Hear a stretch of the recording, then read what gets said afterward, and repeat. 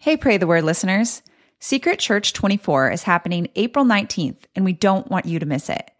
Come be a part of our 6-hour deep dive into studying the book of Ruth and praying for the persecuted church around the world. Register at the best rate today by visiting radical.net/Ruth. Pray the Word with David Platt is a resource from radical.net.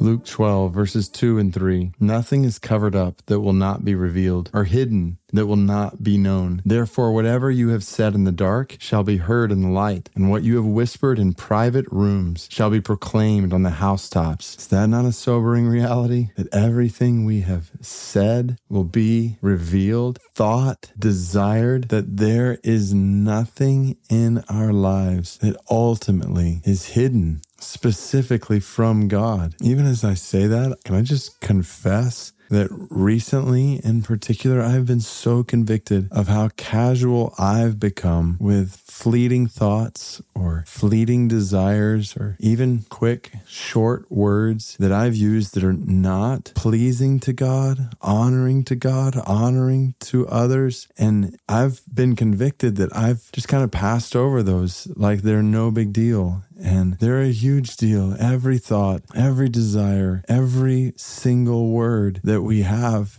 is known by God. And I want to be sensitive to every single thought and desire and word, being pleasing to Him and honoring to Him and honoring to others. So God, I pray and pray for anybody else who's in the same boat, that you would help me, that you would help us to think and desire and speak at all times today in ways that are glorifying to you and good for others. God, we pray that you would help us to think and desire and speak today in such a way that if everything we thought and desired and said was made known to others, that it would be clear we were glorifying you and honoring everyone else. God, help us.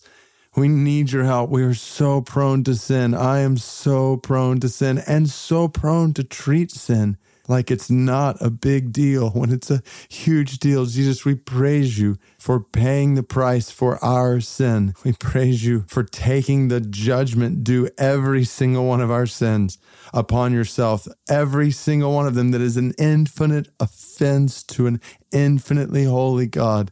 God, help us to see sin for what it is and to flee it, to run from it in every way, and particularly in ways that we are prone to think are hidden, that no one else sees or knows, when the reality is you see and you know. Oh God, we praise you for the gospel, and we pray for the spread of the gospel, your forgiveness, freedom from sin, and power over sin among all the nations. We pray specifically for the Krimchak people of Ukraine today. God, we pray that this Jewish people group in Ukraine would be reached with the good news of your grace, your love, that they would hear that we have sinned against you, but you have made the way for all of our sin, revealed before you, to be covered by the blood of Jesus. God, we pray for that good news to spread among all the peoples of the earth, including the Krimchak of Ukraine. Oh God, may we stand before your throne one day, and when all of our sins are laid bare, to rejoice that they are all covered